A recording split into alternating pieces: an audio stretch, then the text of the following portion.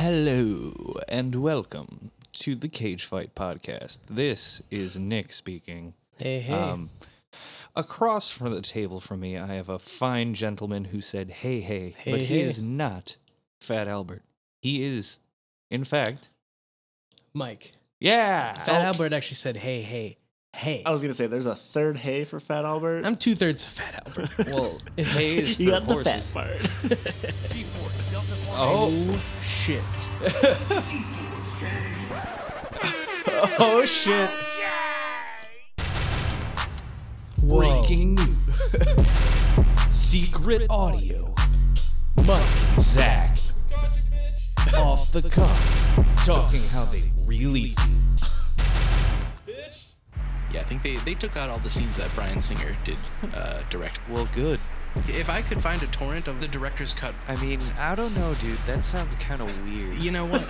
I mean, I don't think it's that weird. No, it's pretty weird. People don't care the wrong you do. Well, I care about this one. It's kind of fucked up. It's pretty much like heroin. What? I love heroin. Wait, you're addicted to heroin Hold now? up, I gotta go have sex. If I could go fuck Bryan Singer. Wait, I don't know. hold up, guys. Like, before you run off and have sex, you give me a lot to unpack here, but we're supposed to be talking about movies. Yeah. I love Zandalee. Wait, did you say Zandalee? Wait, really? You love Zandalee? I thought you hated that I movie. can't stress enough that this will be the top grossing movie of all time. You really had a big change of opinion on that. I don't know if you mentioned this, so I apologize if this is a repeat, but if anything, I'm gonna rejoice in the fact that I'm not watching G-Force. Wait, you guys both hate that now? I Yeah. thought you were both into it. You have Nope. the whole G-Force gang? Like, well, I guess you guys are a bunch of fucking liars. Yeah. Are you okay with being just liars to all our listeners? It's not G-Force, so we're okay. Yeah. Wow, I really wish I'd gotten to know the people I'm working with better before I started doing this. I'm gonna go, guys. Hold If I up, could I go gotta fuck go Bryan have Singer. sex. Yeah, you guys go ahead and do that, assholes.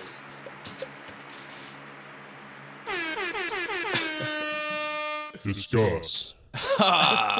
Fucking got you guys. You shit. thought I wasn't recording that conversation, Oh, and yet I boy.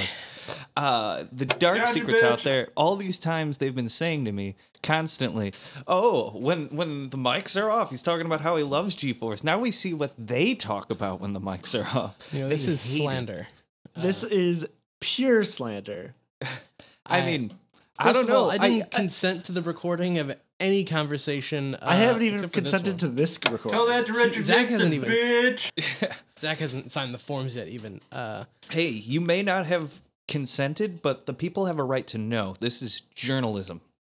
Up front, hard-hitting, cutting journalism, telling the people what they need to know. That Zach loves Zandalee, and So that you I- both hate G-Force. I don't understand why So you do we put have this to through. release Nick's racism rant that he went on? We should. And how This does he not exist. hates the Jews.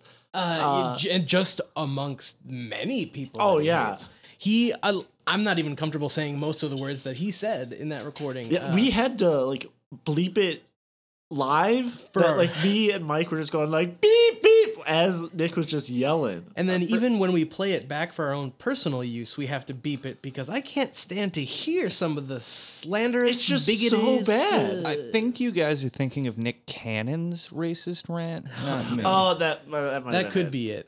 That could be it. Where he was talking about how he's glad he's divorced from Mariah Carey. Yeah. Well, But y'all been fucking exposed, and that'll be live on the YouTubes. You can hear the secret audio from on TMZ. What I want to know is what you have to say to the G-Force gang after all that. well, The G-Force gang knows that was all lies. the G-Force gang is no stranger to the fake news media. Okay, And that's exactly what this is. Fake news. That's you might as well work for CNN, which stands for cheating, no, bad. So I didn't know that there was a B at the end that was silent. yeah, so it's a lowercase b. Well, But all I can say is if you're gonna call out about fake news here, you don't trust any sort of journalism. Is that no, we don't trust it's- your You're journalism. trying to undermine the institution of journalism so you can get your fascist rhetoric put out on the internet. Well, I can't stand for I'm that. pretty sure we've settled that you're the fascist for voting for Captain Corelli's mandolin, which sucks. And so, to the G-Force gang, I would like to apologize if you do hear that, because we're going to edit that out for sure. But if you do manage to get a hold of that, don't let it fool you.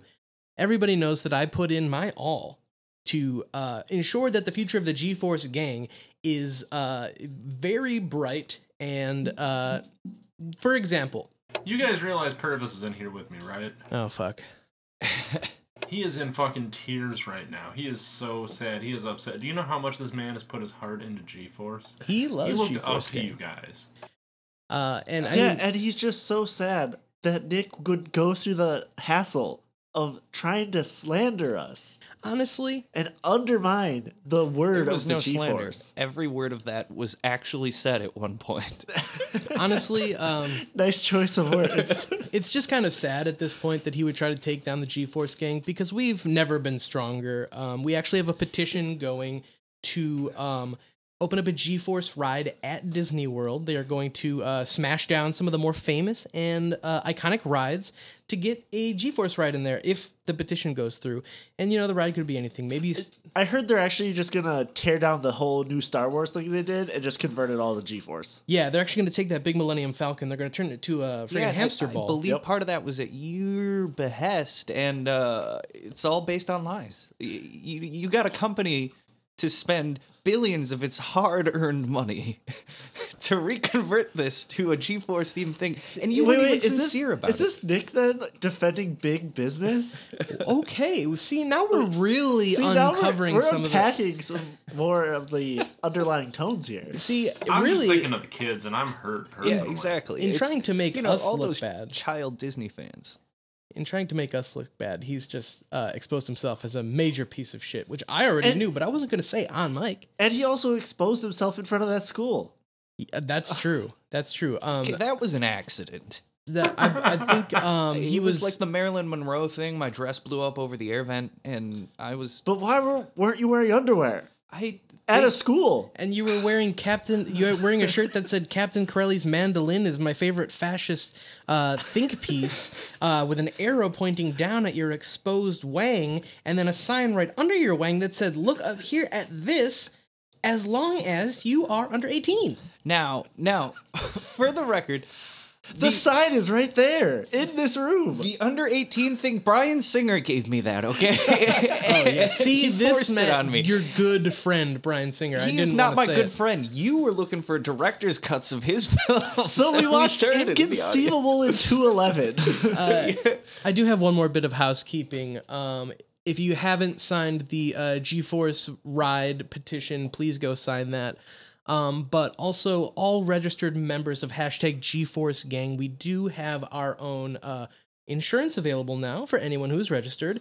We have dental, we have It's all vision, lies. It's all built on lies. and we have Castle of lies. a free weekly prostate exam for anyway. And we do in fact have a guinea pig who is performing the prostate exams, and I can assure you the benefits are beautiful. They're fantastic. They're very goodly benefits. They're very Very goodly. they're very And they'll benefit you bigly. My favorite part are the goodly benefits. they're very they're great big benefits. The best benefits of any trending hashtag of all time. Okay. I hope that you think of the hidden audio clip that we had there when you try and sign up for these GeForce Goodly benefits, friends. And I think But we'll move on now. So hope I you can think see of, my co-hosts are uncomfortable with me exposing them. I hope you think of Nick when you look at a big piece of shit that you drop out of your butthole into the toilet before you flush it. And I hope you do too. So, All right. what So the fuck did we watch? this week we watched Inconceivable and 211. Two movies that you've probably never heard of. and that you probably never should. They sound to be made frank. up, Yeah, quite frankly. They kind of do. Inconceivable sounds like a documentary about the Princess Bride, and 211 sounds like a 311 cover band with one guy who couldn't make it this week. So Yeah. Well, yeah. I did every time I saw Inconceivable read it in the voice of that guy from Princess Bride. I can't remember the actor's name, but yeah, he's his name The is dude, guy he's- from Toy Story. You yeah. mean Grand Nagus Zek in Star Trek? Hmm? Grand Yes. Nagus Zek. I'm not a friggin' nerd over here. Excuse he's me. not Star a nerd. Trek He is just cool. owns a G-Force shirt. Yeah, because G-Force is ballin'. The G stands Think for about those gangster. kids, man. Those children. I bet Nick is thinking about those kids. Hey, no, that's Mr. Singer. All right.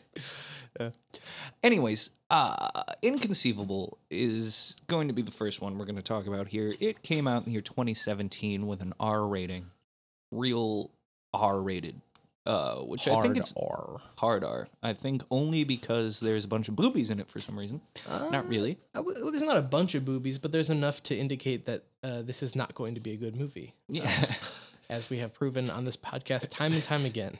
it's true. Director Jonathan Baker, who directed such classics as, well, Zach's his biggest fan, so I'm sure he can list them all. Oh, I mean, he just has too many good ones to just pick out one. Jonathan Baker has an acting credit in the 2017 film Inconceivable, where he plays the doctor who does the DNA test.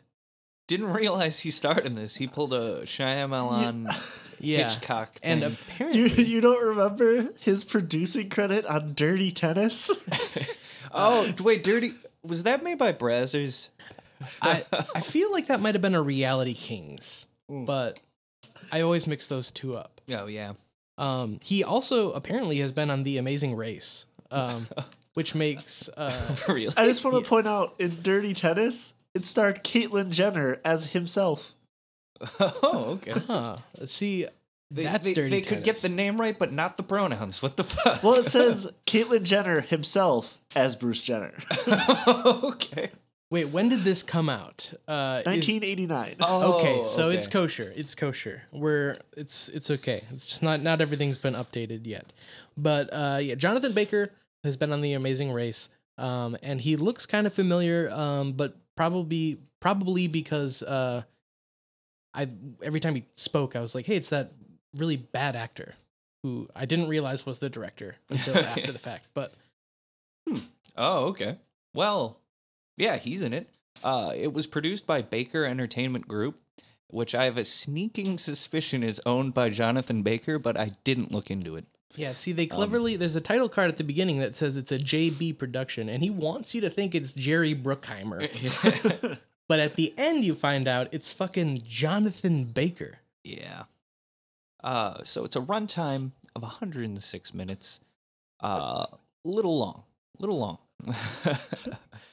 12. To put this in perspective, the only quote on IMDb for this movie is, "God, what have I done?" That really sums up, and that wasn't even in the movie. That's what the director said about it in an interview after the fact. Yep. Yeah, it says quotes about film. But with a budget. I'm just gonna quick interject. Purvis finally left. I actually don't give a shit about those kids. I just wanted to clarify for the record. Continue. I was gonna say that sounded off character. Well, I care deeply, but I'm still pissed. Don't get me wrong. I just had to hear Purvis crying about that shit. But no, yeah, fuck the kids. well, Him and Nick, fucking kids. hey. I'm gonna cut that, but I'm gonna put it back in. That's what Nick said to those kids. You bastards. When he was directing X-Men First Class. All right. Well, budget $12.8 million. Box office gross. Take a guess. 0. It's gotta be like 3,400 million. It's between those two numbers. I'll tell you that. Okay, I'm gonna we go did it. 3,300 million. Ooh, You both went over then when you changed yours. It's $218,000. Oh. So it made 1/5 of 1/12, which is 1/60th of its budget back. So do those numbers come from like the Lifetime Network when they aired this movie? Because that's what it felt like. it did feel like a really bad Lifetime movie. Yeah, or a really good Lifetime movie. I'm not really sure, but Okay, A if I'm being well-produced honest, this movie wasn't that bad. it was. I mean, it was bad, but it did feel like a glorified Lifetime movie. Which is. But I yeah. did watch these back to back, and it was definitely the worst thing that happened to me this week. Or the two back to back. If I'd spread it out a little bit, they would be the two worst things that happened to me this week, but it wouldn't have been such a singular terrible event that maybe wouldn't have soured me quite as much as it has on these two. But so Rotten Tomatoes, this has a 31%, audience score of 64%. It's surprisingly well reviewed, given my opinion of it, because there are some things that got way worse reviews that I liked a hell of a lot more than this movie, personally. So you Big got bets. your freaking Nicolas Cage as Brian. Mm-hmm. He's not really.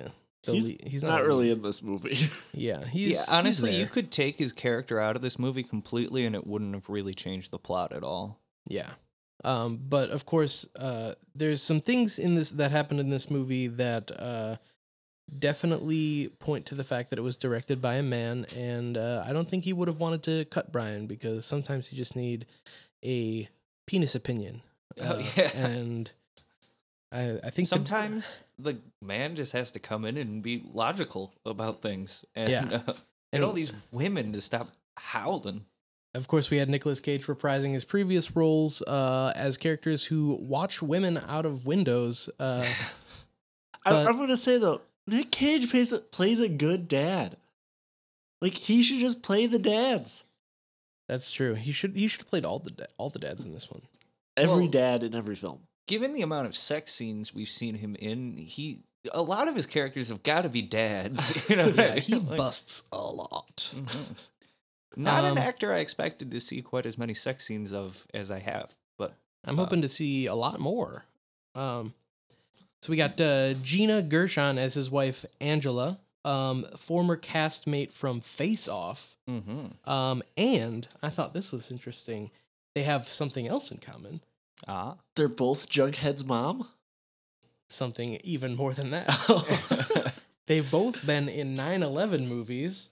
And Oh. the one Gina Gershon was in, which came out in 2017, has Charlie Sheen. Yes, Deadfall's. Is it Deadfall? Deadfall's Charlie Sheen Yes. in it. There's a porn star with a really close name to that. I'm not going to talk any more about it, but I'm just going to say. And Cool. there'll be a link in the description to her RedTube page.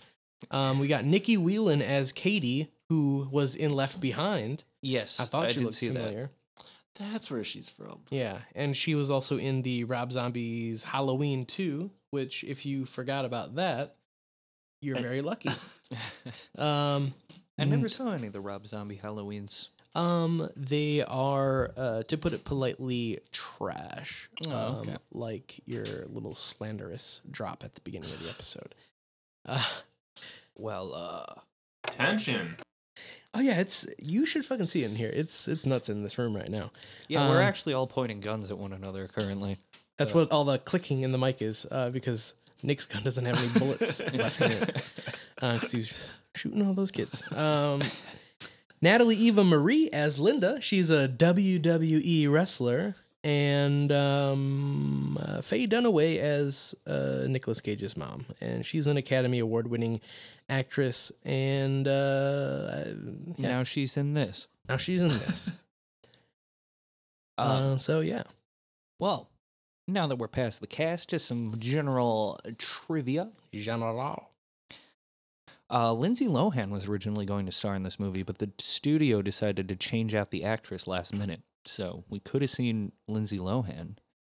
All it said on the facts was that she was going to star. I don't know if she was going to play Gina Gershon. She was going to be She- Katie. So this was unveiled at Sundance in 2014 by Lindsay Lohan, who said she was going to be in it, and they had promoted her being in it for a while, and then it just, like you said, at the last minute, did not happen. Yeah. Would have been interesting, though. She got chewed up and spit out by the system. I'm a Lohan stan. Just so like let's all see. those G-Force fans that you chewed up and spit out. Seriously, just think about them. They have dental insurance now, so... So this movie was repeatedly delayed, and it hadn't even finished pre-production by the time it was supposed to be released, which maybe shows a little bit in the quality of the film. And that's all I got for this. The only other fun fact that I have is that Faye Dunaway broke her leg a few days before filming this, and that's why she's sitting through the whole movie. So yeah. I didn't even realize that. I didn't really either, but when I read that, I was like, oh yeah, they never show her standing, and apparently they had to. I mean, she wasn't in the movie a lot. I don't know how much. I they thought had to you meant the rewrite. wrestler girl, and I was like, no. she's like in the water, like No, she's not standing. The old And lady. they put a chair under the water, just below the waterline, so you couldn't see it.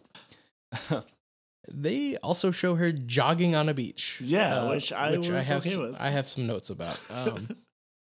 So, should we get into it? First, we got to do everyone's favorite segment.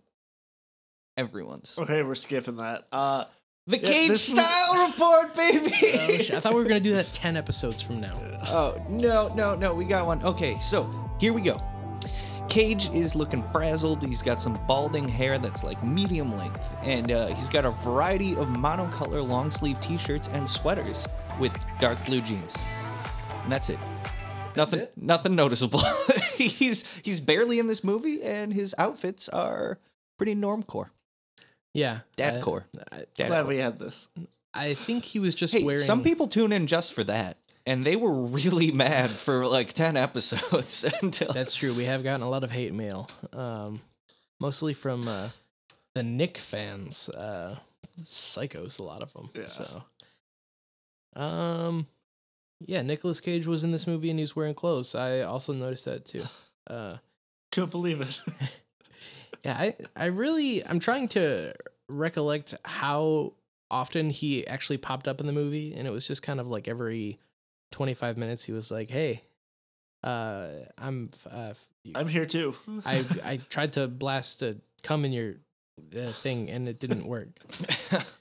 And she's like, "Yeah, yep, that's why we have these freaking embryos." So. Okay. So we'll get into the plot summary now. Opens with a mother comforting a crying child when a man walks in. She begs him to be let go, and then he begins to strangle her until she stabs him with a kitchen knife. Hell yeah. 4 years later, Cage is jogging. And I just want to... He jogs in almost every movie. Yeah. He's got to stay fit. Since he's always on set, he has to do it on set, and then they just kind of flick the cameras on, because he's jogging in the other movie that we watched too. Oh, yeah. So it's just kind of a thing for him. No New Orleans, but I'm guessing that's his favorite place to jog. Mm-hmm. Well, we don't know Cage's character's backstory. He could have been from New Orleans, for all we know. That's true. We Yeah. don't really know anything about him other than his name is Brian. And he's a Something. doctor. Oh, yeah. He rides a motorcycle in one scene. That's true. I don't remember that at all. It's like the very first scene. Like, Yeah, the first scene he's in, he gets on a motorcycle, and then that's the last we see of that. Nice. That must have been the Ghost Rider motorcycle too. See, this isn't the Ghost Rider verse, this which is in the G-Force verse. which is in, well, not the Marvel Cinematic Universe, but a Marvel Cinematic Universe. Mhm. So take that. So, I also want to say that we're introduced to Cage's wife, Angela, who, right off the bat, I thought it was the woman who was in the first clip in the movie who was stabbing that dude. Yeah. Because they had the same hair, same look. White everything lady, about 'em. dark hair. Yep. Was not aware that it wasn't until a good, 30, 40 minutes later. Yeah, But- I spent a lot of the first chunk of this movie wondering if I was supposed to be figuring out who the woman in the cold open was, because that scene where she stabs that guy is like 10 seconds. Well, And- and it's never brought up or relevant again. I mean, Yeah. it's We never even find out who that guy is that she killed. Yeah. Why was that there? There were a million other flashback sequences in this movie, all of which could have been slightly more relevant to open the movie with. but- I'm pretty sure he was the father of Maddie. Yeah. Okay, that would make sense. Yeah, but like, Maddie why is was a child she- that we'll be introduced to. why was in she the like next bit. killing, or like, why was he coming home and she was so scared at that point or whatever? Like, it was, I mean, I don't know. it just seems like so. The only thing that I really pieced together was that I kind of feel like that family must have been paranoid about her in a similar way, because she's not very good at like freaking hiding how weird and conspiratorial she is. So I don't know. It could have been many scenarios, but I think the long and short of it was that she was just stealing his child. Yeah. Okay. Well, you'll find out more about that in a minute. Spoilers. So, through a series of events, this lady Katie, blonde lady with blue eyes, which will come up later, kind of, I guess.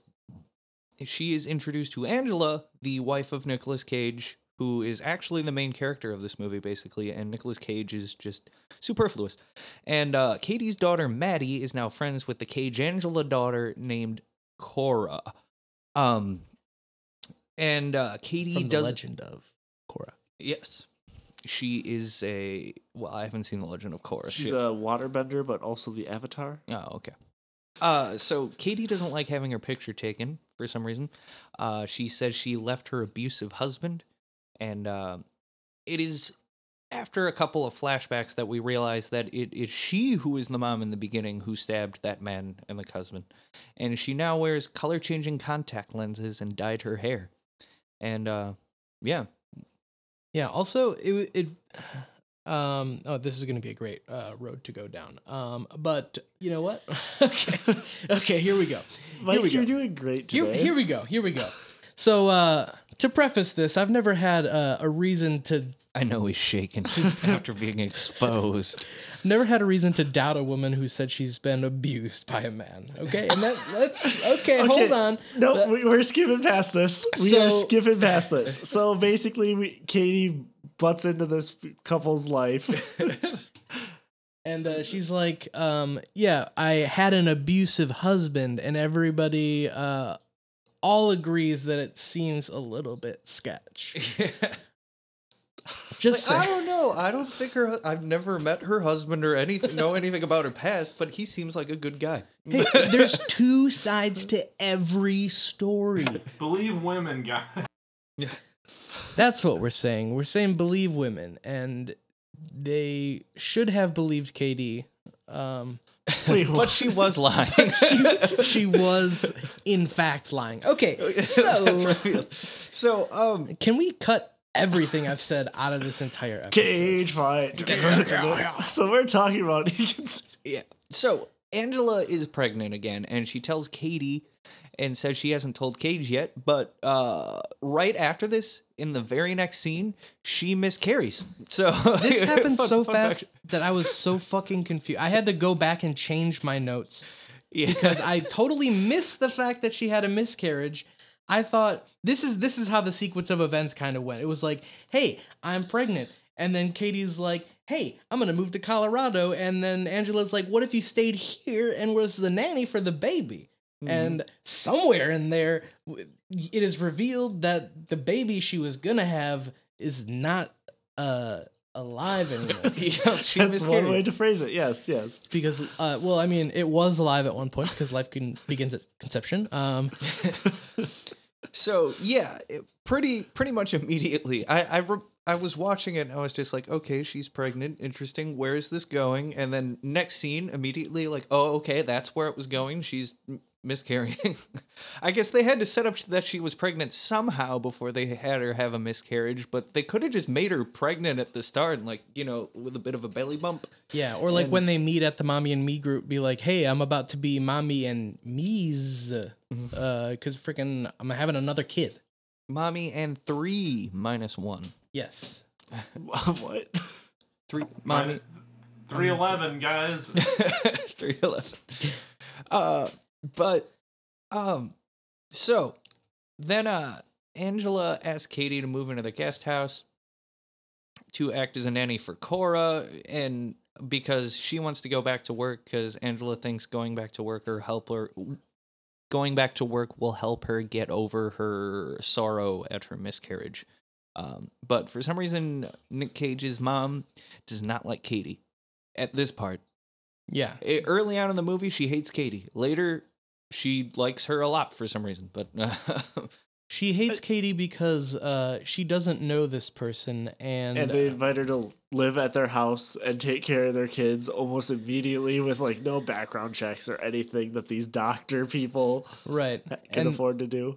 And then after no real proof that she's gotten to know her, they become besties because they're just I'll say they just- that.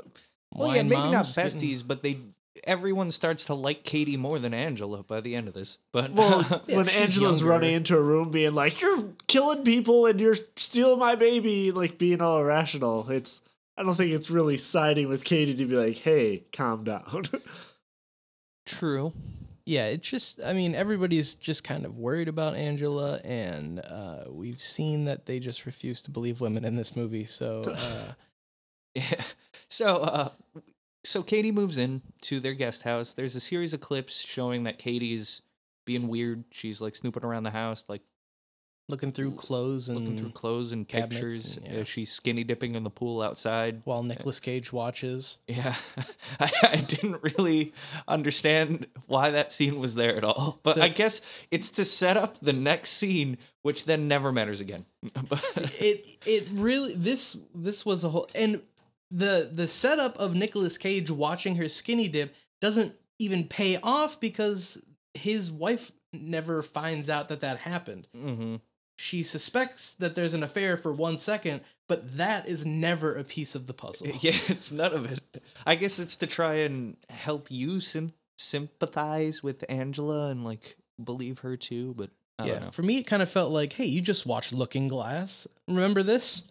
He's freaking staring at this lady. I think that whole scene was more a director choice to be like, I really want boobs in this movie. Yes, this was one of two There weren't scenes. enough. There were boobs in a murder scene later, but I can't get off to someone dying. Was there ever a movie where Lindsay Lohan lets her tits out in like a pool? Because I feel like that was Parent probably Trap. what they were thinking. In the Parent Trap. Oh God. Yeah, they might have been trying to get Lindsay Lohan naked. Maybe that's why they cut her, because the director was like, "No, I've seen those boobs enough. New boobs." I'm sick of these Oh, boobs. Let's get this Left Behind boob chick in there. So at this point, we're like 45 minutes into this movie, and I'm thinking, God, nothing is fucking happening, and this is boring the shit out of me. But then, next scene, some things begin to happen. Angela and Brian are going to have another kid, and they decided that Linda, a mutual friend between Angela and Brian, is going to be the surrogate mother. Then smash, boom, cut to next scene. Linda is running towards the camera on a beach, which is when I had to double check that this movie was directed by a man, because there's a That was the best scene in this movie. there's a very large-breasted wrestling lady who's just jogging at the camera for no apparent reason. Yeah. It doesn't even serve as a transition into this scene very well. She's just running at the camera, and then all of a sudden, boom, it turns out these two hot girls happen to be doing sex. And the director can be heard behind the camera saying, cha-ching. And this wrestler lady is named Linda in the movie, and she's a mutual friend of Angela and Katie. But Katie and her are doing the dirty business. And Angela doesn't know it was Linda, but Katie, or Linda reveals to Katie that, like, hey, Angela and Brian, Mr. Cage, Mr. and Mrs. Cage, are planning on having another kid, but since Angela is barren and keeps miscarrying and stuff like that, they're going to implant the egg into me, and I will be the surrogate mother. And then Katie is like, well, I'm the egg donor. It's my baby. And also, you're dead now. And just kills her right there. Whomps her in the face with like a weight or something. While she's just in her underwear in the middle of the water? Yeah, they're just in the middle of the water. And she's like, trotting through the water where you like can't see her hands. And you think, oh, she's just like walking in the water. But it turns out she's concealing. When did she put this weapon in her hand and then get into the water with it? Where did it come from? I have no idea. I didn't even know what she hit her with at first because I saw that happen. I was like, was that a bottle? What's going on? It was a dumbbell. Yeah, it was like a small dumbbell that she somehow smuggled from the beach. If you remember, the girlfriend is a fitness trainer and she killed her with her own thing. Whoa. Because she wasn't a good enough mother to that weight. Yeah, I don't know. It was weird. Think about those children.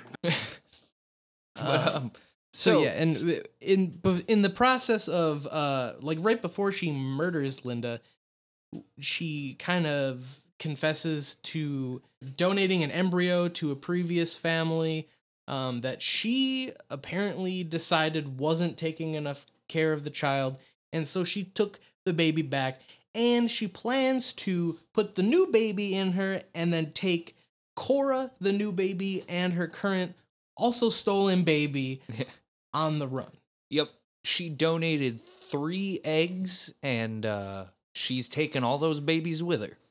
And so next scene, it's flash forward a while, and they're like, Angela's like, yeah, Linda's dead, so I don't have a surrogate mother anymore. They don't seem to mourn Linda at all. I was expecting there to be like a scene where like some people find her on a beach. It's like a half-second scene that I didn't even notice at first. I expected there to be some conversation about like, oh, damn, sucks that fucking Linda died, and it's kind of weird how she died, and maybe we should look into how she died. This movie does a lot of like random time jumps without warning you. Without even telling you it's how much time has passed. Yeah, like it's like after that scene, it's just like, oh, yep, she's now pregnant with their kid.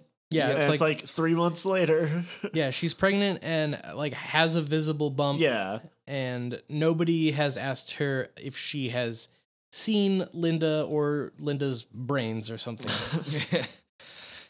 So I've cut out a lot of things here, but essentially as time goes on between Katie and Angela, things are getting a little more tense because Katie is acting a little too possessive over even Cora too, Angela's daughter, and says like, you're not the mother, like please stop calling her your daughter. Yeah, there's 2 occasions where Angela kind of overhears her referring to Cora as her daughter, and she basically is just like, what the fuck, dude? Yeah.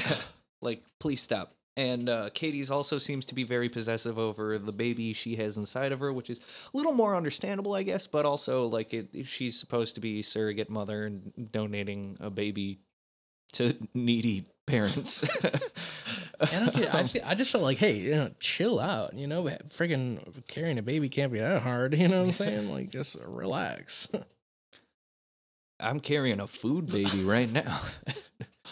But, so, apparently Angela used to be a drug addict, and now everyone is getting worried that she's, like, using again because she got some Valium from Katie's doctor for Katie, and Valium was the thing she abused, and Katie totally rats her out about freaking hitting the bottle. Just fucking accuses her of that, even though Angela didn't actually take the drugs. She considered them, she considered taking them, but threw it away. And as this is all going on, like, I don't know, tension is ratcheting up. Everybody is basically on the side of Katie because they all believe Angela is using again and that they can't trust her. Angela, then in the midst of all this is like, oh yeah, well, she killed Linda. I know she killed Linda because she deduced this somehow. I didn't take a lot of notes because really a lot of this movie, nothing was happening and none of it seemed especially consequential. I mean, honestly, there's really no explanation as to why. Like, they don't bridge any of these gaps. It's just kind of like Linda's dead, Angela's suspicious, Angela accuses her because reasons. Mm-hmm. It's very convenient. And then she just steadily like flies off the handle and makes everybody more worried about her to make her fears less credible. Yeah. So basically, Cage and Cage's mom are against Angela. They're like suspicious she's a drug addict. But Angela still snoops on Katie. She finds Katie's color-changing contact lenses in Katie's bathroom, and she calls the doctor clinic, or the egg donor clinic, and essentially indirectly finds out that Katie was probably her donor through like a series of roundabout questions. Yeah, she just literally asked the director directly. And he was like, yeah. yeah, she is. Because the director plays the doctor, so... So, to confirm this, her suspicions, she orders a DNA test secretly at the hospital. She got some of her kid's hair and some of Katie's hair. Meanwhile, Nicolas Cage continues being a pointless character in the movie. Katie plots a way, decides she's going to crush some of the Valium up, and she drugs Angela. I'm not really sure why. Because Angela said, "Oh, I'm not taking drugs. Like, I'll do a pee test." Oh, yeah. And so she's like, "Haha, I'm gonna make you fail it." I see. Honestly, I wanted to try some of that freaking spiked carrot juice. I thought you were gonna say pee, and I was gonna say, "Please don't." I mean, if I can get a buzz off the pee too, I'll put a little bit of that in there. But yeah. So yeah, after Angela comes back from the DNA test clinic, having dropped off those hair samples, she realizes she's been drugged and like falls asleep in the car. Then comes home, finds that they're having a surprise baby shower for her, and decides she wants to ruin the party and starts screaming at Katie about how she drugged her and just going on about, you know, Katie being evil. So Cage breaks down the party and wants to go talk to Angela, and like Katie's like, no, let me do it. And then she walks over to Angela and says like, yeah, I drugged you, and also I'm gonna take all the babies. You're not a good mother. I know you're not. I'm a better mother. And also I stole my kid too. I'm such a good mother that I fucking steal all these kids from anybody who turns their back for a second. So Katie then like fakes an assault by and tries to make it look like Angela tried to kill her and that she was defending herself. So they're both going to the hospital now. And while Cage is waiting in the hospital waiting room, he gets the DNA test results delivered to him since Angela isn't waiting, and sees that Katie is the mother of Cora. And so he decides he's gonna marry her instead. Yeah, so he goes over to Katie, who's being put into an emergency C-section to save the child after the fake assault, and she starts getting all lovey-dovey with Cage, and he's weirded out by it. Yeah. Well, he's also told Katie that Angela died. Yes, from her wounds. So Katie's like, score, and then she starts making out with Nicolas Cage for a second, and it's really weird. Yeah, then he takes her to go see the baby, and he's like taunting her about it, and then who frickin' comes out but Angela, who, twist, is not dead. And that's why she came out. Glad they didn't just wheel out a dead body. Yeah. She's just like from the coroner's office, the mortician. We have to go through the baby holding area. Yeah, and then the cops come up and start hauling Katie away, and I'm wondering why the cops agreed to go along with this weird little prank where, like, before... It wasn't the cops, it was like an orderly came up. Oh, I swear I saw two dudes in blue uniforms. but Oh. maybe it was like security guards or something. But they come up and start taking Katie away, and yeah. So that's basically it. We get closing shots of Katie in a padded cell and Cage jogging again. And then Angela and Cage curled up with all three of the kids, Maddie included. And closing credits with some like very momish adult contemporary music. And we're through it. And yeah. I didn't really understand her plan at the end of the movie when she found out like Angela was dead. Like, I'm gonna start making out with Cage now and saying how much I love him. Like, it just seemed out of the blue and random. Yeah, it was Like, it- oh, his wife just died. Who's he gonna fuck now? Like, like, Cage wasn't in this movie enough for them to like Establish. allude love to any interest kind there. of attraction between them. Yeah, he saw her naked for a second, but then he got pretty bored pretty fast.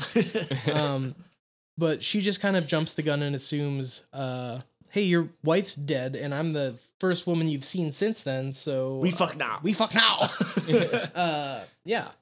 But yeah, so I'm sorry my summary there was kind of jumpy and all over the place, but I didn't take very detailed notes because honestly, most of the things that happened took a long time to happen and weren't especially interesting or notable, and I wasn't sure what I should be taking note of and what I shouldn't, because this movie was kind of jumpy and choppy and like not much of a through line. The Yeah. writing wasn't great. Also, I don't know. I did not care for this at all. I mean, Personally. it was the premise was fine, I guess. But yeah, like you said, it was kind of all over the place. Nothing really transitioned into anything else Mm-hmm. cleanly. So I rewound this movie a few times to try to figure out what the fuck was going on, only to find out that I hadn't missed anything. Yeah, I felt like the time skips that weren't noticeable were like one of the biggest issues with this. That was just like, oh, I guess we are months later from that point where it's like it didn't make sense anymore that they're like people aren't talking about things that just happened, and I don't know, it's just weird. Yeah, and the acting was very poor, which is like I guess the premise and the poor acting is what kind of made me feel like it was like a shitty Lifetime movie. See, I don't think the premise is that bad. It seems it's kind of interesting, and I think it could be good if done well. But this sure. was not done well. Yeah, Yeah, like they started to do some weird thing like near the end of the movie where they did a flashback of Katie where she was donating some eggs or something and like made her infertile. Yeah, And like they just didn't talk about who any of those people were ever again. yeah. It was literally just a quick shot where a doctor told her like, "Hey, you got 3 shots." And they're like, "Oh, okay." Maddie, Cora, 3rd child. Yeah, but like she talks to someone's like, "Oh, you told me this would be safe or something." Oh yeah, And like, yeah. what was that all about? Like, yeah. Maybe She's- that's what set her off, or that's what I gathered from it, is that she went crazy because she couldn't have kids, so now she was gonna steal the kids she donated. but like, why back. was she donating in the first place then? I Like, don't know. I don't know. It just felt like there's a bunch of things that could have been.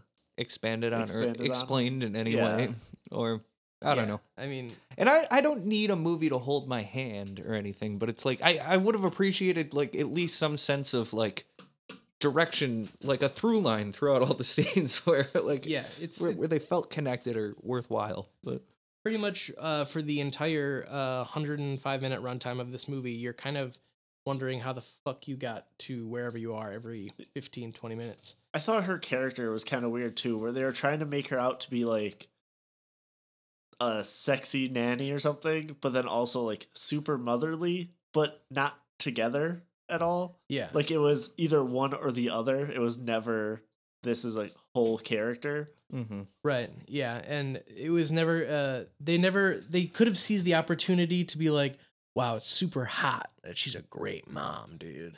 Yeah, Yeah. like or even anything like that, just That show turns that me she's on. competent. Like Right. I thought it was just a bad character. Well, yeah. Another thing I was gonna say about this movie, and this is a weird complaint, but the camera was like always handheld. It was like never put on a tripod, and it was just like it's jarring when you've got like kind of bouncy, shaky cam handheld scenes for like just a bunch of soccer moms sitting around talking about their kids going to school. Like you don't need that kind of movement, that frenetic energy. It added nothing to the scene. It was distracting, really. Well, what we failed to mention is that this is actually a found footage film. It's not though. It's not, for the record. It is not a found footage movie, but for some reason you can tell that from the jiggles of the camera movement, this was usually handheld, which maybe this was a super low budget movie. Like they couldn't afford a tripod or like a dolly or anything. So they gave all the money to Cage for his 10 minutes on screen. And then, because I don't know, apparently he charges $1 million for a role sometimes. Like, And he really earned it in this one. By being a fucking great dad. That is another thing. I felt annoyed that I had to watch this movie partially because there was so little Nicolas Cage in it. Like, he wasn't really impactful. Most of it wasn't about him. And I'm okay with that sometimes. But his character wasn't worthwhile. You know what I mean? I was more upset at Sonny for that. Okay, I was pretty upset with Sonny, he too. was in it for maybe 2 minutes. But when he did show up, he was awesome, right? He was interesting, I agree but with that you guys. movie was way worse. I agree with you guys that I wish That was a worse movie. the whole I'll say time I that. was watching this movie, I wish I was watching Sunny. I feel the same way. You know, I'm hearing you and I'm feeling the same way. I can't agree with you about that, my friend. Sonny, I don't ever want to see again. But That didn't win, right? no, that didn't. Oh, win. thank What did God. Sunny go up against? What are we doing? Was here? that G-Force? Was it? No, No. Oh. because G-Force was against Stolen because I voted for that. I Oh, would yeah. never vote for Sonny, even if it was against G-Force. G-Force was going to win that. Wait, G-Force was up against... I thought it was up against that fucking... the Ghost movie. Pay the Ghost? No, that was Ghost Rider. That was Yeah. our Halloween that's right, 'cause episode I that didn't want... Okay. came out in September. and next week's our Christmas episode, so stay tuned for that. I forgot what I was saying. Oh yeah, no. Sunny was great. This was not great. This is a man movie. Yeah. Like, Yeah. I would like this movie if better done, but in its current state, it's a chore to watch, and not good. Not good. This gets a Nick stamp of disapproval, and this Yeah. movie definitely seems like one of those Netflix original movies that no one talks about, and you only see on Netflix like at 2 a.m.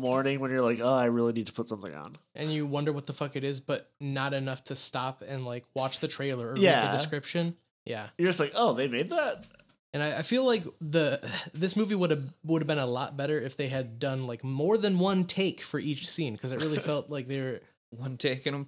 Yeah, even Cage doesn't like he does not give a shit about this role. His lines seem really half-hearted a lot of the time, but yeah, it kind of felt like an SNL sketch that they kind of threw in the schedule at dress rehearsal, and nobody knew what was happening, and they all had to read their lines off of cards and do a poor job of pretending that they weren't. So, well, with that, I think we're going to take a break and hopefully refresh so we're not as fucking choppy and weird in the next bit. But if you enjoyed that, if you saw Inconceivable and enjoyed it, I've got I got to say fuck you. Anyways, goodbye. Ding, ding, ding, break time. if you like this movie, I hope you can never have kids. I mean, it wasn't that bad of a movie. Boo, It was fine. Fuck that movie.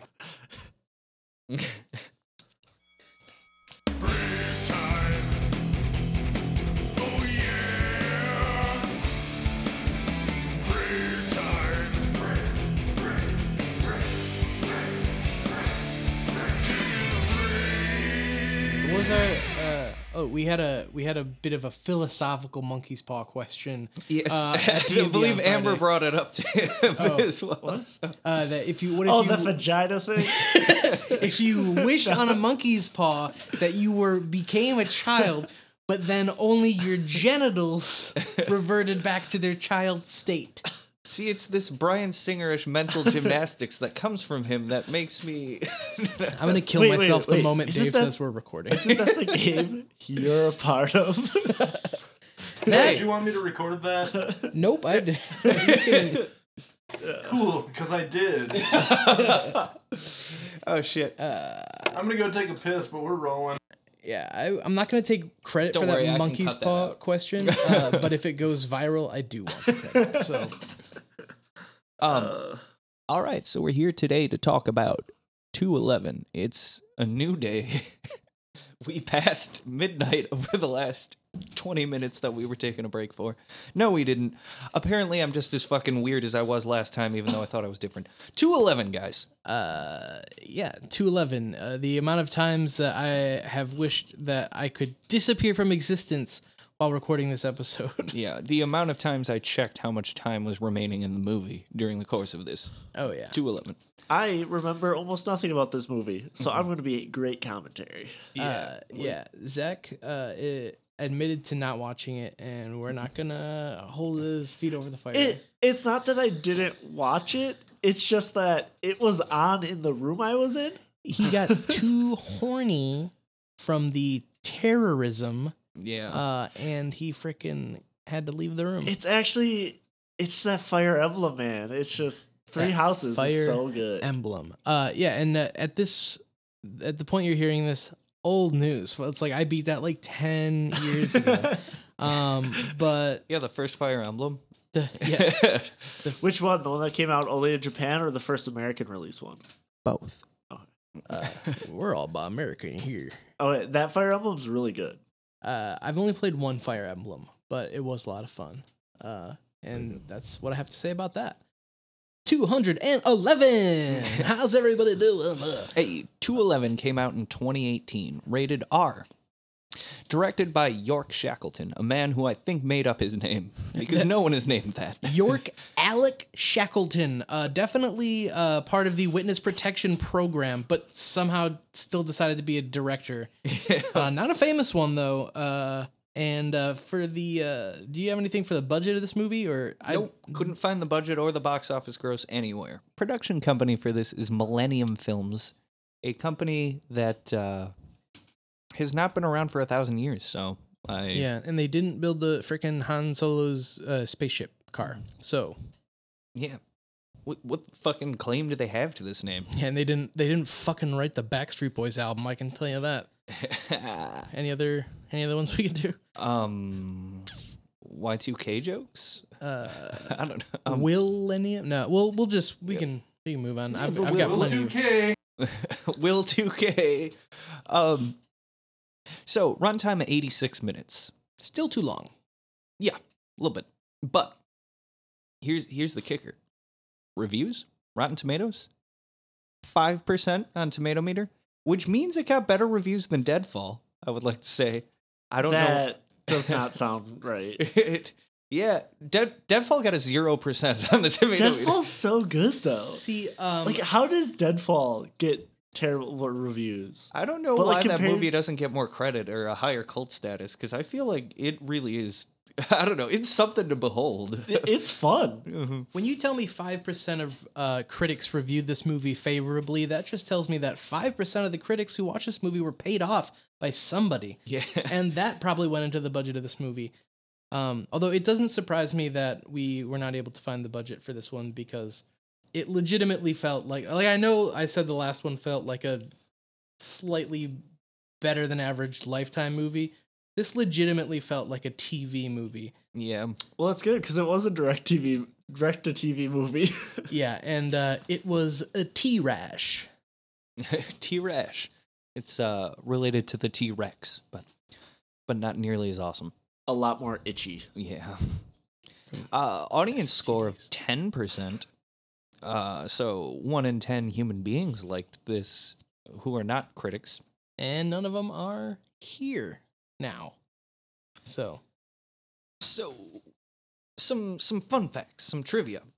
I got like nothing here. I mean, Cage broke his ankle while filming. yeah, that resulted in him being out of action for 2 weeks. That's why you never see him standing in the entire movie. Except when he's jogging. Yeah, they luckily they got the jogging scenes. Well, they already had stock footage of Nicolas Cage jogging. Yeah. yeah, they they just either have to cut go- that from something else, or they every time he does a movie, they just film the jogging scenes right off the bat. Because we're like, we're gonna need a bunch of these. We'll just throw them in wherever we need a quick cut. Nicolas Cage described this movie as disappointing and admitted that he didn't like the final cut. And Does that mean there's a cut of this movie out there that's good? if there is, nobody's seen it. Not even the editor who cut it. And because this is based on a true event, the 1997 North Hollywood shootout that we all know about. Yeah. And totally. apparently when Nicolas Cage came across this script, he was pretty excited about it, thought it sounded like it would be a real rip-roaring good time, and even he agrees that did not happen. It's usually pretty bad if your biggest name actor in a movie comes out and's like, yeah, this wasn't great. Yeah, he pulled a real friggin' Mark Hamill, because Last Jedi movie. Topical. And so this is the 6th collaboration between Nicolas Cage and Millennium Films after Wicker Man, Bad Lieutenant, Border Call, New Orleans Drive, Angry Trespass, and Stolen, the movie that was not good enough to defeat G-Force, the greatest movie. It should have been, though. But it I wasn't. can see the same makers of Stolen making this movie, though. Yeah. 'Cause- Stolen was better than this, though. I'll say that, I think. Yeah, it reminds me But of it Stolen. still wasn't good. It reminds me of Stolen because it sucked and Nick loves it. Hey, man, Stolen, you know that scene where he's fucking talking about his dad is cinematic gold. I'm using that somewhere. There's I'm gonna have some- to cut it and put it in something. There's some great stuff in Stolen. And check. Yeah, like when it ends and you can turn it off. I love that Oh, part. Shit. That's how I feel about probably 70% of the movies we've watched thus far. I love the so- scene in Stolen where you find out the villain is actually not Matthew McConaughey, even though you had thought that he was for the whole time. Hey, and now for everyone's favorite segment, the Cage Styling Report. Oh boy. Okay, in this film, he's sporting a police uniform. And we all know Nick loves a man in uniform. It's true. Loves a man in uniform because Nick backs the badge. the way they tailor these cop pants, you can really see their bulge, and it drives Nick wild. You know it. I gotta stare at that, and if it's cut right, which in this I didn't really pay attention because I couldn't be bothered to pay much attention to this movie. But that's all he wears for this movie. I think he also wears like a gray T-shirt and blue jeans. But that's the Cage Styling Report for this one. Yeah, he was just talking about bulges, and then you were like, if it's cut right, and I was like, shit, is this a circumcision joke? Yes, it is. I decided retroactively that it was. Yeah, because so there's a bit of friggin' torture in the beginning of this movie, and instead of Nicolas Cage getting his ear lobe cut off or whatever, somebody circumcises him Yeah. right there. We do get torture for anyone with a basic understanding of how a computer works. Yes. Uh, Yes, the very opening of this movie, we get about at least 1 minute solid. And I know that doesn't sound like a lot of time because you're used to hyperbole, but I'm talking a literal minute of screen time where it is just shots of a lady typing on a keyboard as a Matrix-style screen, because I say Matrix-style because it's all green and looks like 90s computers. because that's how hackers do it. Yeah. She's obviously, if she stops, it's like Speed. If she stops typing, if she takes her foot off the gas pedal, the computer will explode. It's true. Well, we all know in order to make the loading bar go quicker, you gotta type as fast as you can. You gotta type Yes. whatever you can think of.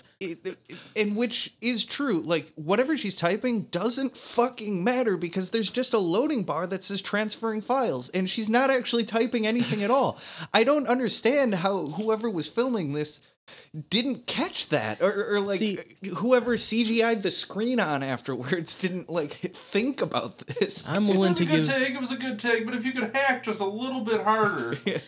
I'm willing to give this lady get the your benefit hack of on. the doubt because there's a lot of times at work when I'm clicking, clacking away just to try and seem busy, so the friggin' boss man doesn't come crushing down on me. And you know what? if she was, trying to play Flappy Bird on her phone or Garfield food truck and, there was a loading screen and she didn't want to get caught. Yeah, click like away, dude. I think we should get sponsored by Garfield Food Truck at this point because you've mentioned them enough that I think I'm gonna talk to them about getting some ads. You're a big fan, I see. Yeah, actually, the only reason I bring it up is because I hope to one day have the version of the app without advertisements in it.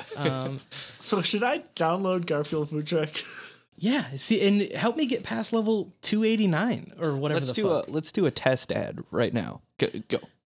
Have you ever wanted to match 3 to release the lasagna from its prison? Well, guess what? You can do it with your old pals, John, Garfield, and Odie. Odie, he's my favorite. And he's here to freaking get the avocados off the dang screen so we can free the freaking avocado. Thanks. Exactly. We're gonna free the freaking lasagnas, and we're gonna pop the bubbles that are imprisoning our eggs. Do you get to mail Nermal to Abu Dhabi? I think that's the DLC, which I haven't paid for this yet. Well, now I'm upset with them because I don't. I want that in the base content. Like that shouldn't. This I shouldn't have to pay bullshit. Yeah, to fucking pay to ship Nermal to Abu Dhabi. I've been dreaming of that since I was 5 years old and I first read that comic. First, you got to get the skin from the loot crate that looks like a box with a Abu Dhabi destination on it, and then you got to get the Nermal skin where Nermal looks distressed because they're getting put in a box. So it's a whole lot of things you have to gather together before you can send off Nermal. So good to know. Well, this is a good test print. I'm gonna send this off to their marketing team, see if they're cool with it, and with any luck, you'll be hearing more of that in the future. Great content. Richard Kyle Metz says, "This is a fun game and I love it, and I'm a huge Garfield fan, so it's a perfect game if you like figure out things and love Garfield." I love figuring out things, and even though I have said time and time again that Richard J. Metz is a fucking moron, he got it right this one time. Great games, lots of challenge, also great if you're a fan of Garfield because the humor is there and all your favorite characters. Lots of challenge? Sometimes I can't even complete a freaking level because I'm busting my shit so hard at how funny he is about the Mondays. I'm 39 and I love both of the Garfield games. So entertaining. What other Garfield game? There's either 2 Garfield games or a million Garfield games. I think you can play like a version of There's Garfield Rush, Talking Garfield, Garfield Living Large, Garfield My Big Fat Diet, Garfield Snack Time, Garfield Daily, Garfield Cart, Garfield Snaps, Garfield Food Truck, Garfield Smog Buster. So that Garfield guy's review Bingo, should have been, Garfield's Checkers for Kids. I'm 39 and I don't know Garfield how to count. Chef Match 3 Puzzle, Garfield Go AR Treasure Hunt, Garfield 4 in a Row for Kids, Why are Garfield there so Chess for many of Kids, these? Garfield I Sticker didn't Tap, realize that people Garfield were Math still Run, Garfield in Box Screen, this into Talking Garfield? Pro. Well, see, Garfield has had a that doesn't look like resurgence in the meme That looks like community. about it. Oh, okay. So that was all he could find. There's not enough out there. Garfield Boy. Garfield. Garfield. Garfield. Hits for Garfield. Mondays. Eat lasagna. Oh, I got a food truck and I gotta get the lasagna. That was a perfect Garfield impression. Thank you. All right. So, getting back into 211, Oh, God. where we last left off, a lady was typing furiously to transfer So files. you know the first 30 seconds. And just real quick, before we hop back into it, I just wanted to go through one thing from my notes. Should have called it 311 because this movie's a beautiful disaster. And it does take place 7 months before the Nicolas Cage World Trade Center movie. Never forget. Yeah, well, I mean, never forget. Never forget. How am I supposed to? So after this lady transfers the files, they walk out to a car, and an incredibly poorly paced action scene ensues as they are ambushed. They stop every 2 seconds to show the face of the guy who just shot the gun for a good solid 5 seconds. It's really fucking weird. There's a lot of shots of a guy aiming down the sights going, and then he leans away from the gun and just looks at the camera while it holds on him for a long time. Well, because he's like, hey, Should I go? Are we done? Go to the Do next I scene. shoot Was more? that enough? Did I hit the thing that I'm looking at? Because I have to look away from the gun to find out. So, apparently this team of people who just killed this guy because... Okay, wait, hold on. I didn't explain that. The people who transfer the computer files get murdered by a mysterious group of mercenaries who apparently were employed by this group of people transferring the computer files but were never paid. This is never truly referenced again. And honestly, this scene is pointless other than to show that these guys are good at killing people. And now we move on to about 8 scenes in a row, all involving completely different people.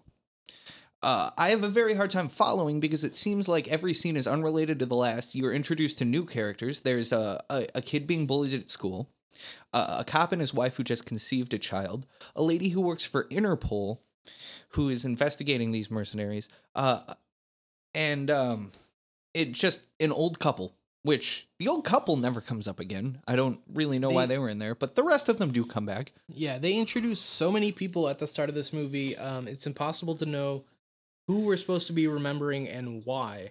And literally, all these introductory scenes happen in succession in like 3 minutes. Mm-hmm.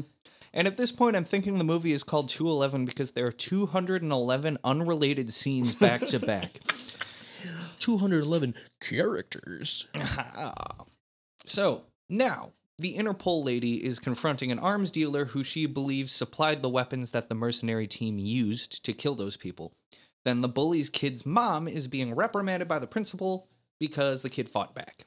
And, yeah, I know that's jarring and doesn't make sense to have those back to back, but that's all that happens in those 2 scenes, and they're right back to back, and that's after all of those other unrelated scenes I talked about. This movie is just fucking all over the place constantly until the action starts, and then it's boring. Makes Inconceivable seem like it was well constructed, almost. So, one of the mercenaries goes in a diner across the street and straps like a phone bomb to the bottom of a table there, then leaves. It's all part of their brilliant plan to blow up an unrelated diner for some reason. Yeah, I think they had like ordered a breakfast sandwich and it came out really hot, like it does at Starbucks. Mm-hmm. So they just blew the place up. So, we see Cage is the father of that cop, or of that cop's wife, the one who just him and his wife were conceiving a child, and they also work together on the force. Cage is a cop too. Yes, they're There's some partners. cops. They're partners, which is weird. I didn't think they would assign like a guy and his son-in-law to be partners. It does seem off, especially because he has to like pick his son-in-law up for work in the morning after friggin' railing his daughter. Yeah. And then they make some awkward eye contact, which leads us to believe that the father-daughter relationship ain't so fresh. Nope. But that's never addressed again. Yeah, apparently the daughter does say at the start, like, she's got a rough relationship with Cage, her dad. Never brought up again. Just another unresolved plot line in this movie. And she's another, how do we say this, pointless character, which this movie is littered with.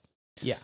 I think that's one of the problems with a lot of like based on true events or whatever kind of stories, where it's they try to fit in like all these like insignificant people that were like there for real. Mm-hmm. But it's just like for a movie that doesn't make it. Yeah, better. you gotta have like a plot structure and like. yeah.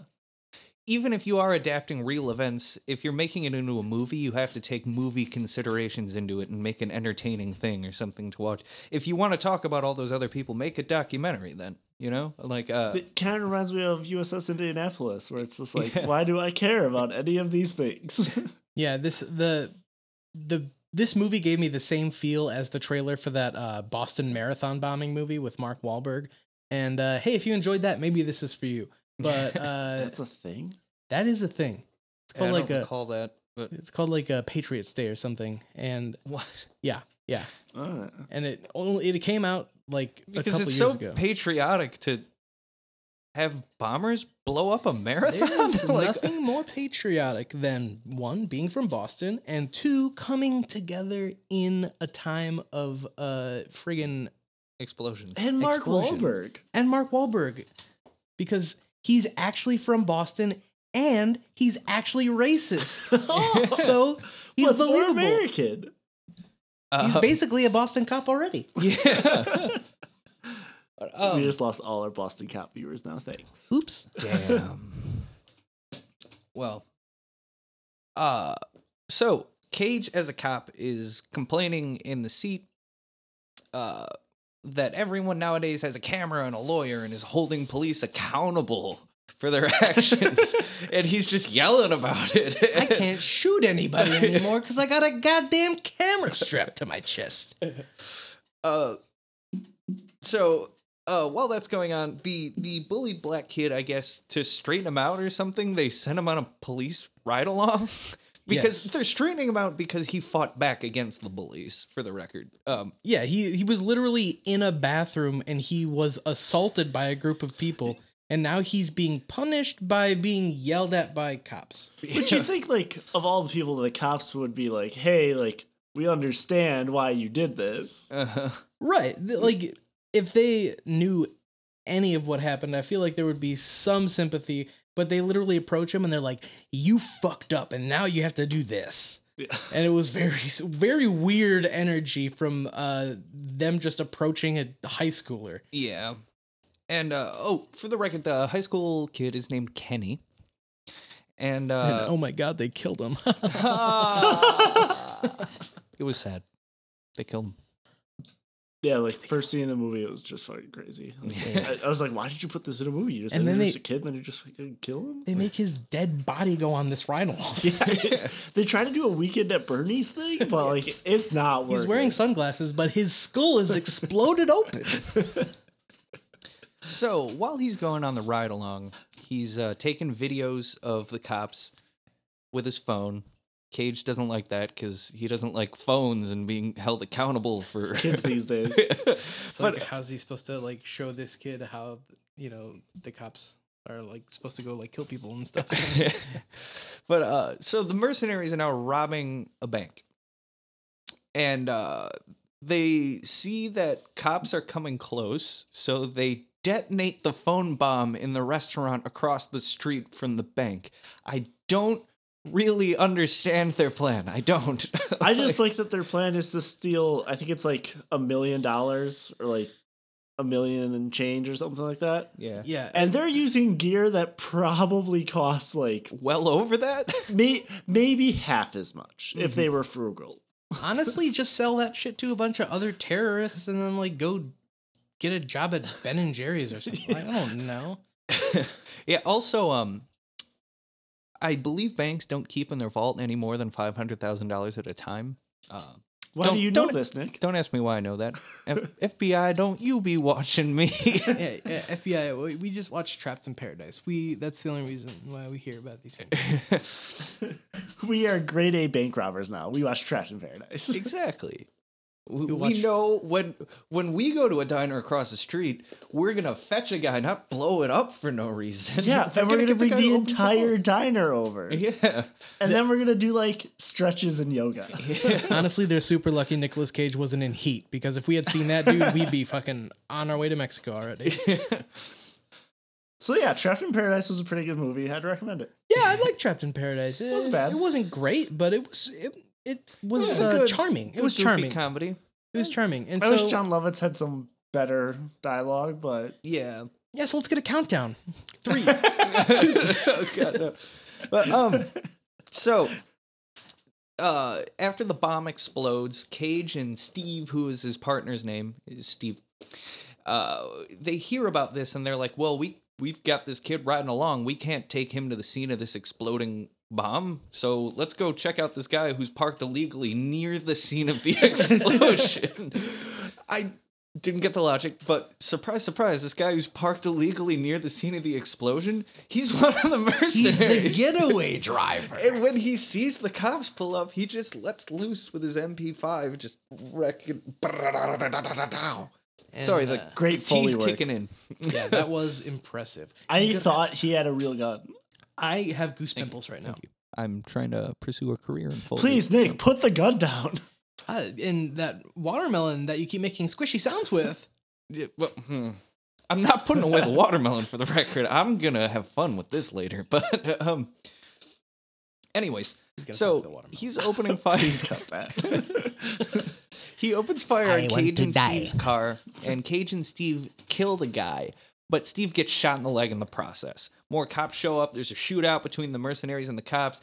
Mercenaries are just fucking murdering all these cops. There's just like a lot of gunfire. yeah, like- like at least 5 cops die. Yeah, a lot of dudes getting slumped. Yeah, and I don't really know what their plan is. Their plan was to rob a bank for $1 million, and for some reason they believe their best course of action was to get into a massive shootout and cause explosions. Everyone knows, like, when you think of like great bank heist movies, it's always the ones where they just go in and just start shooting everybody and blowing up buildings. Blowing up Think about it everything. this way. You show up to the scene of the bank, you cause $1 million in damage, and then when the cops show up with the $1 million to fix the damage, you just take that and drive off. Perfect idea. Boom. Bada bing. So Steve, Cage's son-in-law, cop partner, is laying there dying from this gunshot wound in the leg. I guess he's bleeding out. And he has Kenny, ride-along kid, record a message to his wife and unborn child as he's dying on the phone. And he starts talking to his child directly and says, like, hey, I'm sorry, I can't, you gotta see me like this and I look terrible. And the whole time I'm thinking, dude, you should never let your kids see this. You are dying. You are It's literally like- moments away from death and recording yourself like disoriented and saying like, "Hey kid, I hope you freaking you're never gonna meet me, but we would have tossed the ball around." We would have played catch, Tommy. I hope you're a boy and she names you Tommy. If you're a girl, I'm gonna come back to life and haunt the fuck out of you, dude. But yeah, so after that, the cops all run off and just leave Kenny behind for some reason. I don't really know why. Steve dies also. Well, But not before saying, "I'm gonna die here," and then he does. He he's called prophetic. He, he's. I believe his name is Steve Nostradamus. Yeah, that was the full name. it. It's based on a true story, and it's the story of Nostradamus. Yep, that's the one. Nostradamus from the famous 1997 North Hollywood shootout. Yeah, Kenny gets separated from the cops, and I couldn't tell if these mercenaries were like just blindly firing into any body they could see, but there's this poor kid who's just like trying to run the opposite direction and he's getting shot at. Yeah, it's just clearly not a cop. Like 4 cops go by in uniform. This is like a 16-year-old kid that is just That could have been an undercover cop. I guess. You are wasting ammunition on this kid that you are not going to kill. And he ends up like hopping in the back of a empty truck. and Yep. Just hanging out there. And now his phone's dead, but he jury rigs a way to charge it with a 9-volt battery and a car charger. I'm like, cool. And at first I was skeptical because car chargers are meant to charge off of 12 volts, and a 9-volt battery is obviously 9 volts. But I looked it up and you can do it. So hey, it works. Myth busted. Yeah, but my question is, why didn't he just plug it into the car that he was in? Why would the battery have been dead on this car? It's just sitting there parked. Like, I don't I mean, understand. Doesn't the car have to 'cause- be started? No. For... No, you can charge. You'll kill the battery, but you can still charge it. Let's go on and fucking do it right now, dude. All right. Yeah, we can prove it right now. Fuck. But yeah, he uses his phone to call his mom and tell her that he's okay and where he is. And then, yeah. Right before his phone conveniently dies. Because he gets 1% of juice. He calls his mom, who is maybe the worst actor in this entire movie. And they have a heart-to-heart that made me the opposite of emotional. Made you angry? Well, I guess that's an emotion. Yeah. I just... it sucked. Yeah. No, it was good.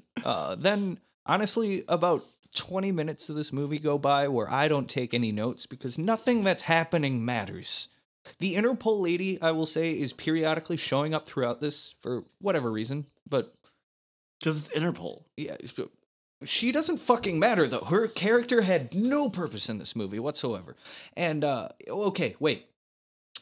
Here's her one saving grace. So a lot of things happen but don't matter, and the Mercs decide to plan their escape, but it fails as they get shot up by the cops, and one of them's about to kill Nicolas Cage, but then Kenny comes out of nowhere, out of hiding, and kills the guy who's gonna kill Nicolas Cage, and Nicolas Cage is like, thanks, 16-year-old kid who just shot that guy, saved my life. I hope you're not scarred by this. But and then Can't ward off bullies, but you can murder somebody. Okay.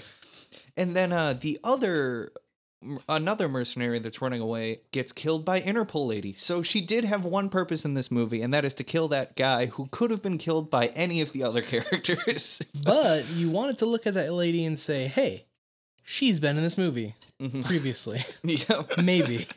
I think. So, and then all the SWAT team members that were there were useless. They just shot their guns a lot, but they didn't hit any mercenaries. And so, after that, we get Cage and his daughter hugging in the back of an ambulance as Cage is leaving because he got shot. And then cut to Cage jogging. Apparently he's recovered. And he jogs right into a surprise birthday party. And who's there but his daughter, his granddaughter who's born now, not his son-in-law because he died. His son-in-law was there. Oh, wait, he was? Yeah. I thought he died. In this scene, they reveal that he was alive, I think. Because at first I was like, wait, is this like a fever dream? Force Ghost? I thought he was gonna like wake up on a stretcher or something. But yeah, Steve was still alive at the end, apparently. I guess I missed that because I was just like, yes, it's finally ending. He spent so much time whining about how he's gonna die. And he can't even do that right. Yeah. What a jerk. What a piece of shit. And Kenny and his mom are there too. And they all have a rip-rollicking good time. And Cage is like, hey, Kenny, do you still have that phone you always carry around with you? I want to use it to take pictures of my granddaughter. And then Kenny's like, haha, yeah, you and phone hate because that's a thing. Cage hates phones. You're a freaking boomer and you hate phones. And then literally the final line of this movie is Nicolas Cage playfully saying, let's take some pics. Let's take some new pics. Cut to credits. It was a very thematically relevant line to close on. And so, thoughts? This movie baffled me. Let's not watch this movie again. So there's two things happening simultaneously with this movie, which are a little bit contradictory, where it felt like it was dragging, but also every time I checked the runtime, I was like, how am I an hour into this movie? Because nothing has happened. Yeah, seriously. Like That's why it felt like it was dragging, because it didn't utilize its time to do anything. I just thought it was weird that of like two movies, I thought that the one that was like a bank heist would draw my attention in. Yes. So when I saw heist in the description, I was like, cool. Let's see some explosions. But then it's this. This is I can't even describe how painful this movie was to watch. It was one of the most unwatchable movies I've seen in a very, very long time. Yeah. And at first, we watch a lot of unwatchable movies. Yeah, Yeah, just for this podcast. Yeah, normally I'm not watching unwatchable movies this often, but this was just hard. Yeah. It felt painful. So yeah, it was one of the better ones. yeah. But yeah, the editing in this movie was terrible. It kills any sense of pacing. Like, the action scenes are cut too slowly. Like, they hold on scenes for much longer than they need to, and it kills any sense of, like, impending danger or anything like that. And then the dialogue and stuff, like, goes by, you know, like, quickly without you being able to tell what the fuck is going on in the plot. Like, everything's zipping by. There's too many characters. There are just way too many fucking characters to keep track of. And none of them matter. Not one bit. The Interpol lady could have been lifted out of this movie and not a fucking thing would have changed in the least bit. Her plot didn't matter. Kenny really didn't matter, honestly. I mean, like, I think if they just focused on the relationship between Kenny and those cops, could have been a more interesting movie. But instead, they had to throw in Interpol lady. They had to throw in all the scenes with the mercenaries doing their planning. I call them mercenaries, but I don't know. They're just people who want to rob a bank and kill police. And they don't really have a good plan to rob the bank either. Their plan is to go in the bank and then kill people. Until they get the money. I mean, And the heartfelt scenes that they try and go for aren't earned in the slightest. You have no attachment to any of the characters, so you're not getting anything from it. The action is bad and not interesting. The writers should be fucking ashamed. Like, I'm sorry. you're pretty I'm really- passionate about Yeah. this. The heist felt like they were doing a Grand Theft Auto 5 heist, and they had picked all the cheapest options for like helping hands, and everything went wrong. Yeah, I know you guys were saying, like, about 5 minutes into this movie, you were like, I can't do this. I felt exactly that same way. 5 minutes into the movie, and I was already like, holy shit, I can't take this. And I about 20 minutes into the movie, I literally said to myself, I need a drink right now. And I had to go up. It was like 2:00 in the afternoon, which isn't too late, but I poured myself some straight whiskey to get through this fucking movie because I couldn't do this sober. And honestly, most times, if somebody told me that they had completely checked out 5 minutes into a movie, I would not really take their stance on the movie as credible. But I cannot stress enough that this movie truly, right off the bat, was just completely terrible. I was like second guessing myself, wondering if I was being too harsh, but it was truly atrocious. I just find this so showing that, like, we've watched a lot of bad movies on this podcast. Like, Yeah. we've watched really bad movies. And this is one where I think all of us just, like, could not sit and just watch this movie. Yeah. Yeah, it was. I mean, it was under 90 minutes, and it was too long. This was the first movie where I legitimately, every movie up to this point, I have eyes glued to the screen. Occasionally I had to pause and like do something and just take a break but because they were bad, but I still devoted my attention fully to the movie when it was on. This movie, I was like, I can't fucking do this, man. And I just brought down my laptop and I started editing photos in Lightroom because I couldn't, like, I couldn't devote my attention. I couldn't let this movie waste my life. So I think all you listeners know which movie's going forward, and we're watching 211 again. We're watching I'm gonna keep watching it until I've watched it 211 times. Maybe that's what this movie is saying, that it's better with repetition, and once you get to that 211th mark, Everything you think makes it's, sense. Yeah, and it's amazing. Yeah, because at that point you're attached to Interpol Lady, And you're you like, know the characters. don't you dare take Interpol Lady out of this movie. Well, yeah. Well, the other thing I was gonna say is like about 10 minutes before the end of this movie, I had a moment where I was like, Jesus Christ, how much of this movie is left? Like, I can't take this anymore. And I looked at it and I was like, holy shit, it's only 10 minutes. Like, the finish line is in sight. But at the same time, I was like, how are there only 10 minutes left? Because the plot hasn't moved at all.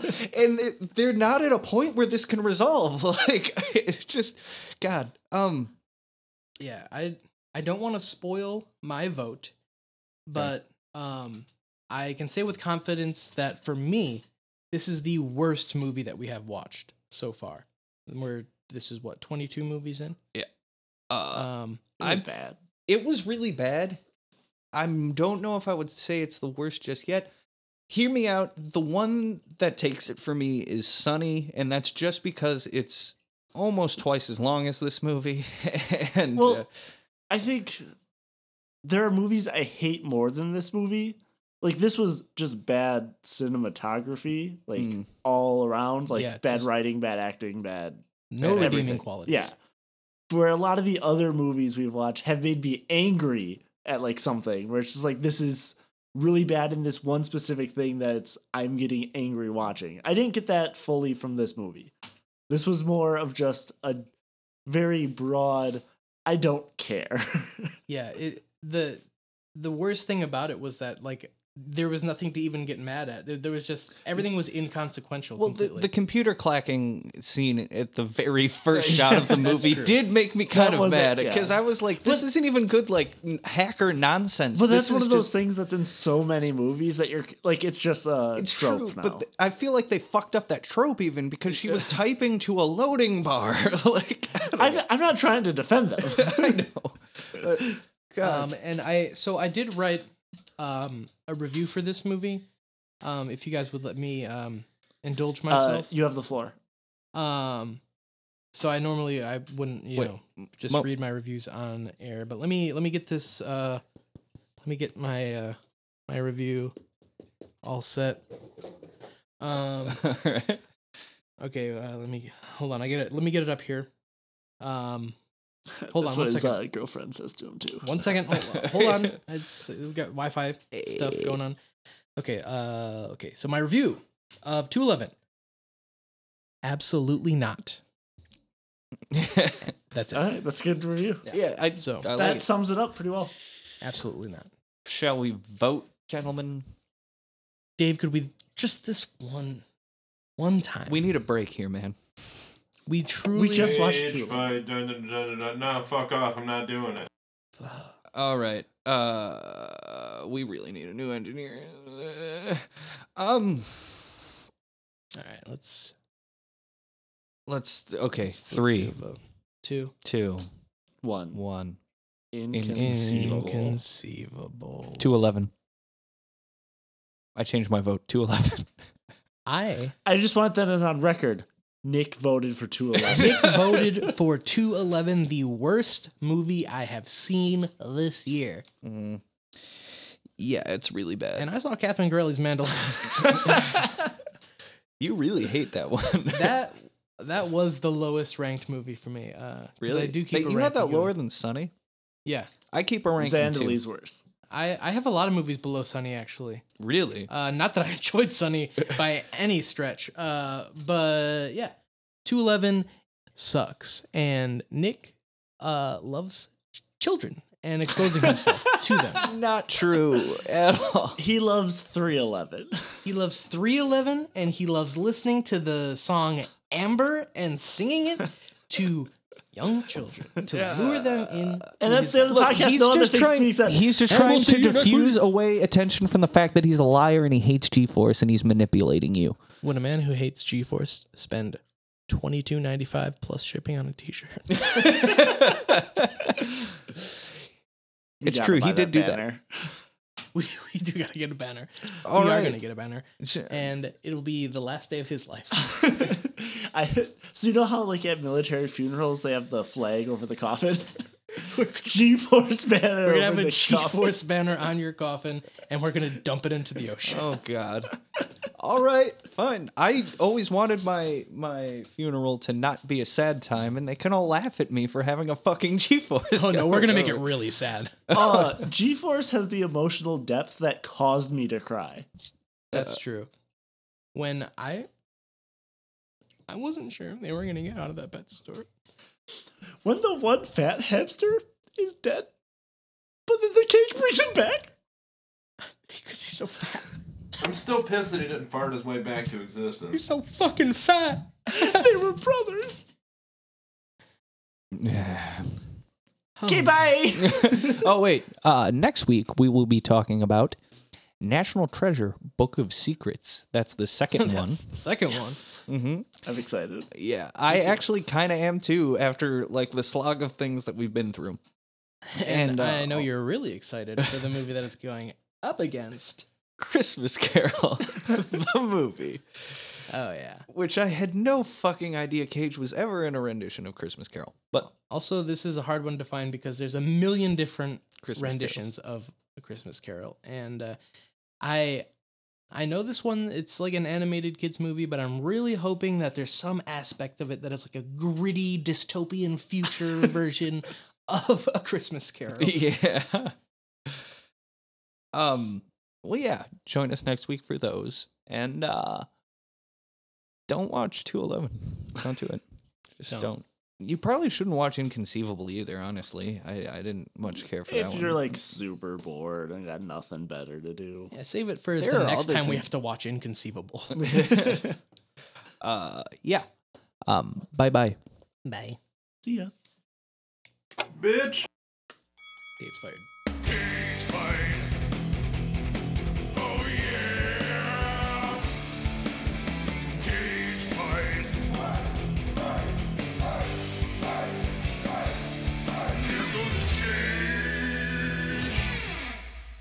This has been a Solid Work production. Solid work. Solid work. Solid work. Hey, solid work.